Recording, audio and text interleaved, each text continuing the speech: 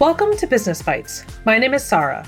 This is the podcast for busy professionals who want the quick hits of business terminology, historical context, and strategies for integration. This week, we're going to be talking about emotional intelligence assessments. When you think about professional development assessments, they can cover a wide range and variety of topics, competencies, and other psychometric tools. Emotional intelligence, though, is a unique component where we are centering the specific assessment on this competency, emotional intelligence, and an individual's ability to be able to demonstrate it at a specific point in time. There's a variety of different types of assessments, but what I want to share with you is the different levels or the depths to which the assessment can go. First, we start off with a self-assessment. This is where you take a test and you're giving feedback on yourself to yourself. And so a self-assessment, while helpful to start building awareness, to gain more insight about a particular topic, with emotional intelligence, it's trickier to rely only on a self-assessment because we are measuring things such as self-regulation, self-management, social management.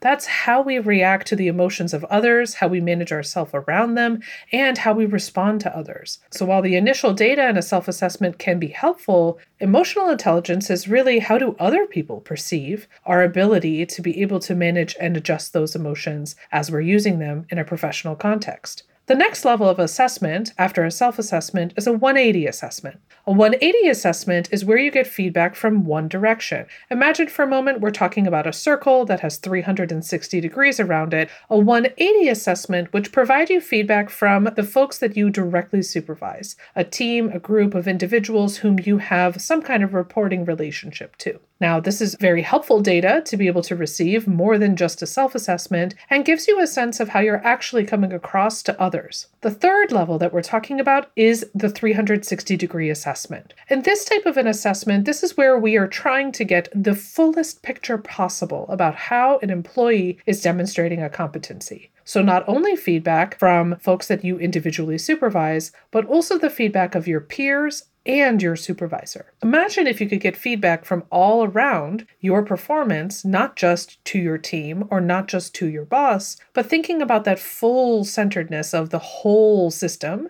and how we're actually performing.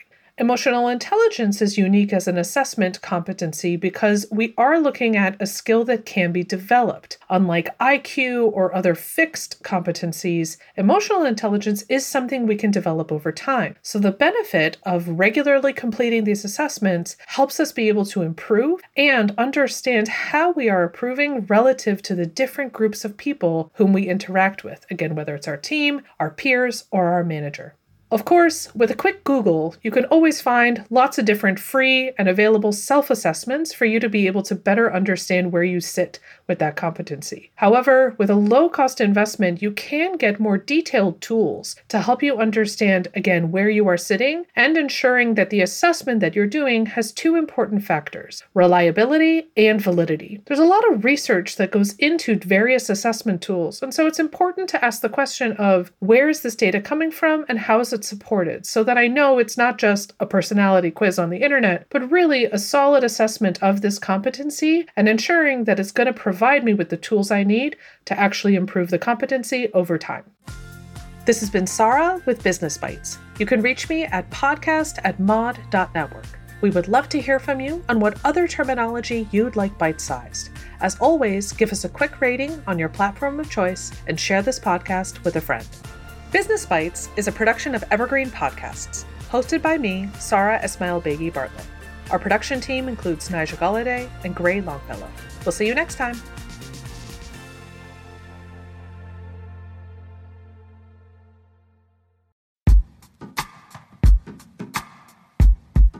The Jim Stroud Podcast explores the discoveries and trends forming the future of our lives. Brain-to-brain communication, robot bosses, microchip implants for workers, and artificial intelligence replacing human workers are all happening now. If you want to know what's happening next, subscribe now to the Jim Stroud Podcast.